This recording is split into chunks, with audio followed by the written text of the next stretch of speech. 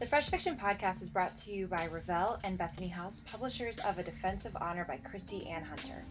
Kristi joined me today to talk about A Defense of Honor, the challenges of finishing that first book after having a graveyard of unfinished books, the ease of slipping into Regency England as a storyteller, and creating the perfect costumes for an upcoming historical romance writers conference this fall. If you love what you hear, don't forget to subscribe to the Fresh Fiction Podcast on iTunes, Stitcher, and Google Play, or any of your other favorite podcast apps. You can also follow me on Twitter and Instagram by following @RealVixen.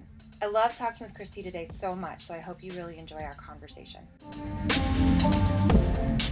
And welcome back to the Fresh Fiction Podcast. I'm now joined with Kristi Ann Hunter, the author of the new book, A Defense of Honor. Kristi, thank you so much for joining me today. I'm happy to be here. We were just talking before we started recording about how you have a lot of travel coming up in the fall. Is that one of the more fun parts of your job, is kind of getting to go to these different events and connect with readers? I love when I get to be face-to-face with readers because I spend so much time just me and my computer screen and all the imaginary people in my head. So it's so much fun to get to go out and just meet with readers who get to love your books and enjoy your books. And they don't get to see all the angst and all the long days of typing and everything. They just get to love the finished product. So it really helps re-energize me to get to be with them and see how much they enjoy reading. Yeah, that's probably one of my favorite parts too, is getting to go to different conferences. And now that we're kind of entering conference season, it's so exciting. I just love meeting with authors and readers too. Oh, absolutely. I'm going to a couple of writers' conventions, but I'm really looking forward to going to the Historic Romance Retreat and meeting with readers in September. Yeah, you were saying this is your first time going. Previously, it had been in Spokane, and this year it's actually moving to California. Is that correct? Yes, it's going to be in California at the Mission Inn. And so I've seen pictures. It's beautiful. And I'm getting my costumes ready. Oh, my goodness, you're going to wear your costumes? Oh, yes, I'm going to wear my costumes. I've got a Regency dress to wear, of course. And I have a flapper dress that I'm going to be wearing for Speakeasy night. So I'm very excited about that. Oh, that's so cool. Did you get them commissioned, or are you making them yourself? My mom made them. What? That's so cool. Yeah. So my mom made them, and so they're custom fitted, so that's always nice. Yes, absolutely. You're like, they're for me, and they fit my body, and it's perfect. Exactly. That's so cool. So your mom's a seamstress, or is she just, she's just always kind of made clothes? Well, no, she hates making clothes. She loves sewing everything else, but she hates making clothes, but she does it for me. Oh, that's so sweet. Do you have any sisters or brothers? I have a brother. Okay. I was going to say, because it's nice. She probably likes spoiling you that way. Yes. So I don't think he's ever asked her to sew anything for him. Yeah. I think that's just me. Although I do think she made him curtains. Oh, that's cool. So, That's so cool. I love it must be really nice to have a handy mom. It is. It's very nice. She has all the craft skills. I do not. So I get to turn to her. Well, the good thing is that you are still an artist because you're a writer. How did you first get into writing? Writing sort of came in a bit of a backdoor for me. It was always just kind of something. I loved books from as long as I can remember. There's always been books. But I actually was a little more technical in school, I guess. It was very, very good in math, science. But whenever there was a project that had a creative writing element option, I always took it. And so I always took make the journal for the character project, or, what happened at the end of the book, continue the story. I always took that project because that was so much more interesting to me to take that project. Yeah. And but then I went to Georgia Tech and kind of left that behind. Spent 10 years doing corporate business systems, information technology, data mining sort of things. And then I had children and decided to stay home with them, and had the time to let creativity flow again, and started writing and entering contests, and finally got found through a contest, and the rest, as they say, is history. That's so cool. That's really, I love I hear that story a lot about a lot of moms who stayed home with their kiddos and then had that time to become a writer and really were searching for that creative outlet, excuse me. And then it turns into this career. And were you kind of expecting to have a writing career, or were you just kind of like, I'm writing to enjoy this for myself and then maybe something will come from it? It started off kind of just to see if I could do it. Okay. Almost, because I've always tried. I have a graveyard of beginnings of books since I was a teenager. Sure. So it was one of those things of just let me see if I can actually finish one. And then once I did, it was kind of like, okay, now I'm going to try to make this a career. I finished this. I can do this. So I want to make it a career now. It's something I can do from home and still be with my kids. That's fantastic. Well, and so A Noble Masquerade was your first one, correct? And that was the first also in the Hawthorne House. How far within your sort of trying to write was that book found, or was that like the first one you were working on and just kind of worked until it kind of became this full-bodied piece? Well, there was actually a story before A Noble Masquerade. It turned into a novella that's called A Lady of Esteem. You can get it. It's a free e-novella. And that was actually the first story I wrote. And I just kept rewriting that one. I think I have 10 different versions on my computer somewhere until I finally said, I'm going to put that aside and move on to the next story in the idea of a series that I had. And that is what became A Noble Masquerade. And then we went back and picked up the old story and kind of reworked it into a novella so that everyone could have that early part of the story and lead into the series. But that first story, I just kind of hung on to it with a death grip and just kept rewriting it until I figured out how to write. Well, it's good too that it was a short story and not a fully, a full book at that point. But it had been at one point. It had been everywhere from 40,000 words to 90,000 words and everywhere in between. It was lots of different versions and lots of experiments and me learning how to write. Yeah. With that book. Well, and that's, what they always say is the best way of learning is to just throw yourself into it and do it. Absolutely. You learn much more by doing it than you do just by listening to other people talk about it. Absolutely. Well, and so you've always written historical fiction. Was that your favorite genre to read, or that just where your voice fit? It was my favorite genre to imagine. Okay. I love reading all over the place. But I guess because it was more of an escape, it was the one I would like to sit and make up stories for and imagine, because it was completely different than my current life. And so that's where the first stories started coming from. When I started putting them together, it was easier to imagine something completely different than what I have. And I love Regency England. I've always loved Regency England. Half my bookshelf is books set in Regency England. So that was an easy world to slip into. Yeah. And had you had a chance before you started writing, had you been to London, and have you had a chance to go since you started writing? I did have a chance to go to London as a teenager, but I have not had a chance to go back since I started writing. So that's definitely on my short list to do, because I would go to different places now as a writer than I did as just a tourist checking out London. So yeah. I definitely want to get back to England very soon. Yeah, that would be fantastic, I imagine, to be even able to take your books there and say, like, oh, these are the places my books are based in. Yes, Google Maps is lovely because I can go walk down the street and kind of look at the buildings and things, but it would be nice to do it myself.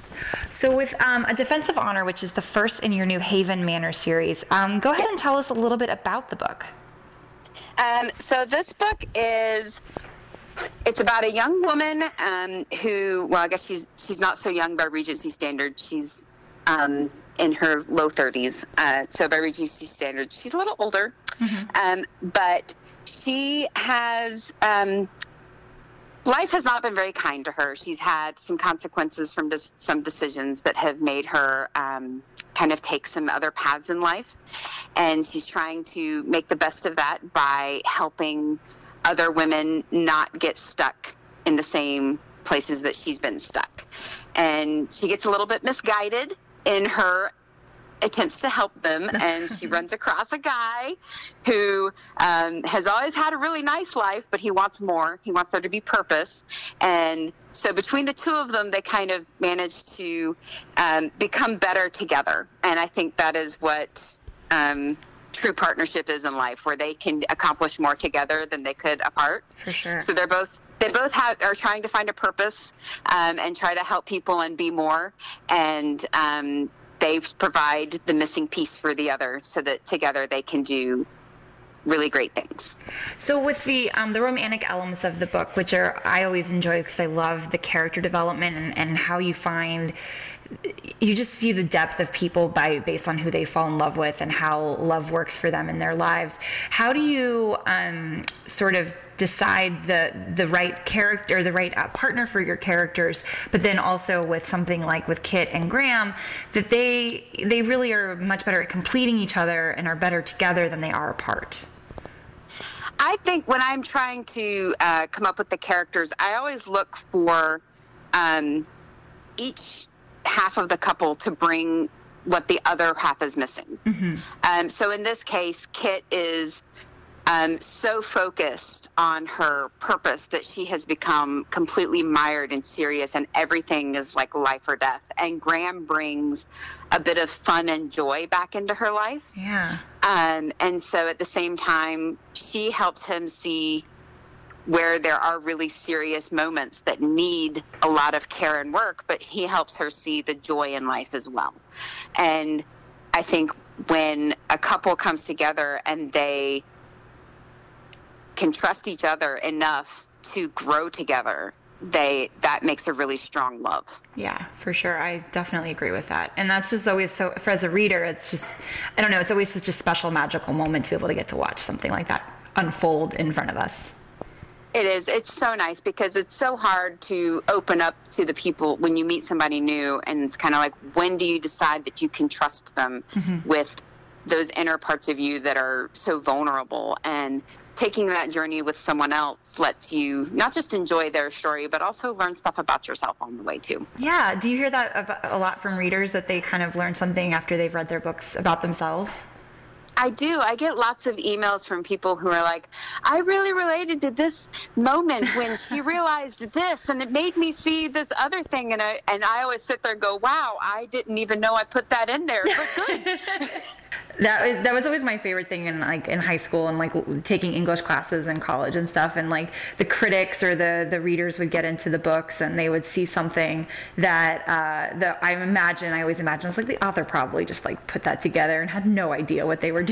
And yes. Then somebody sees like a deeper meaning in the words, it must be really special for you as an author to have that response back from your readers as well. Oh, it completely is. When people see things, because everybody brings their own views to the table when they read a book, they have their own life experiences that they see things through. And so they'll, just a turn of phrase or an action, they'll see it so differently than the way I did when I wrote it. And I think that is such a wonderful thing about taking a journey with these characters, is you get to see it. It's a little bit of a different experience for every reader, mm-hmm. which is really cool, really, really personal. Yeah, for sure. And with Kit and Graham being the opening couple for this new series, what have you imagined for the stories that you're going to be telling in the rest of the series?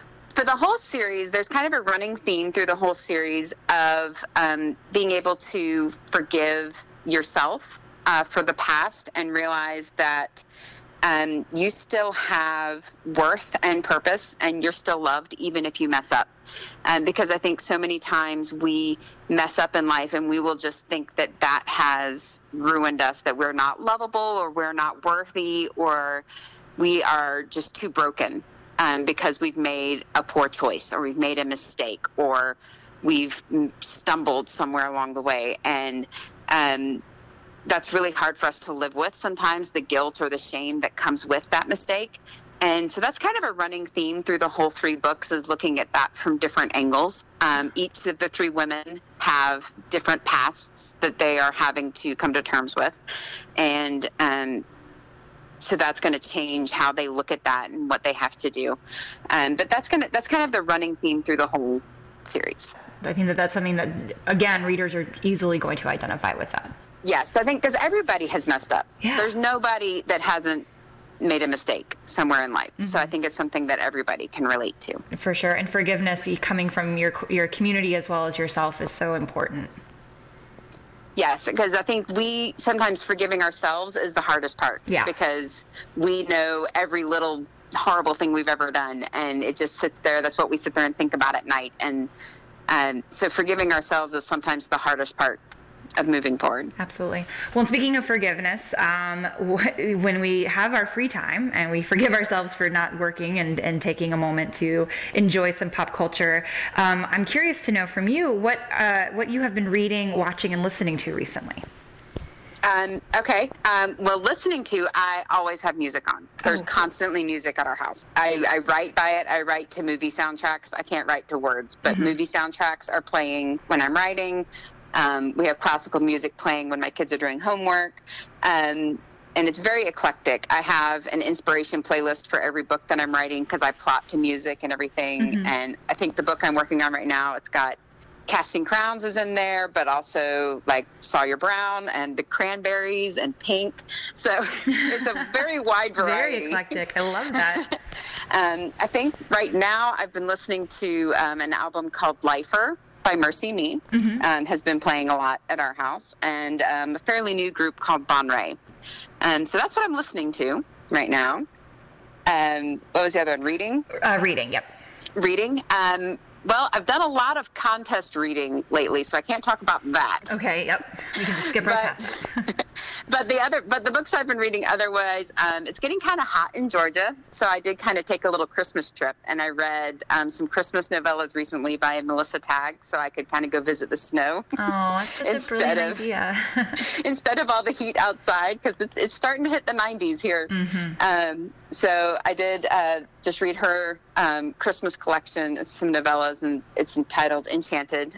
So I went and visited the snow, and I'm about to start Karen Whittemeyer's new book, More Than Meets the Eye, which came out with the Defense of Honor. They share a book birthday. So so I kind of figured that was a good way to celebrate. Yep, absolutely. Good company. Yes. And then watching. If you watch watching. TV or movies. I don't watch a lot of TV, but I do like movies and I like documentaries. I'm a little behind. I love the Marvel movies, but I'm a little behind. We just managed to watch Thor Ragnarok, so I'm way behind. But I did just watch that, in fact, just this past weekend, and enjoyed it. But I like a cheesy rom-com. I actually like little teeny bopper flicks. But all of those are way behind too, because by the time the kids get to bed, we're like ready to hit the bed. Right. So, so I see a lot of Inspector Gadget, and I see a lot of that with the kids in the house. But when it's time for us to watch TV, it's usually like a stand-up comic or something that's shorter, like that we can get off Netflix. For sure. I feel the same way. I'm always so like time constrained, and so I watch a lot more comedies now because you can get like 2 or 3 episodes done in the same time period that you'd watch one episode of a drama. Yes. So we don't have cable, so it's got to be on Netflix. You got to find it on Netflix. So we're behind. We're always behind because it takes about a year or 2 for things to show up on Netflix. For sure. Yeah. So they have so much of their original content too, which is really cool. I just saw Ibiza, which was like a little rom-com that they put out a couple weeks ago, and it was really cute. I really enjoyed it. Yes, I love that they had original movies at Christmas because I always love the little cheesy Christmas romantic comedies. I love those. So I was really excited when they came out with some of their own at Christmas, and so I was able to kind of watch those because since we don't have television, I don't get Hallmark. So I can't watch all the Hallmark movies. I know, and it's so sad because they have so many. But yeah, it's really cool that Netflix has options. And I know like The Christmas Prince, which was like their big one last year, is going to have a sequel this fall. So that'll be great. Oh, that's really good. But comedy is a great way to unwind. So I know they've got a lot of stand-up comics on there too, and they're starting to have their own specials. Like they had the Jerry Seinfeld special, was really good. It was really funny, and so we enjoyed watching that. And they have several. Gabriel Iglesias is another comedian. I love him. Yeah, he's funny. Well, Kristi, we are actually almost out of time. But before I let you go, how do readers find out more about you and stay connected with you? They can go to KristiAnnHunter.com and they can get links to join my newsletter or to find me on social media. I'm usually hanging out on Facebook or on Instagram. On Facebook, I have a little reader group of people who like to book chat and talk about weird things that we find on the internet and things like that. And it's called Kristi Ann Hunter's Good Little Readers. So they can come and join me there, and we will just talk about all the funny things that we run into in life and books that we read, and it's a great time. Awesome. That sounds great. Well, Kristi Ann, thank you so much for taking the time to talk with me today, and congratulations again on A Defense of Honor, and I cannot wait to read the next one in the series. Well, thank you. I can't wait to share it. I'm so excited to share this series. I've been working on it for a while, and I'm so glad that it's finally out. I'd like to extend my thanks to Kristi Ann Hunter for joining me today. You can find A Defense of Honor anywhere books are sold. Thank you to Revell Books and Bethany House for their continued support of the podcast. Make sure you stop by freshfiction.com to find out more about Kristi and any other Revell and Bethany House authors. We're still growing, so please help us out by subscribing and rating the podcast, leaving a comment, or even just sharing it on social media. You can find us on Twitter as Fresh Fiction, Instagram as Fresh Fiction, or on Facebook. Until next time, happy reading.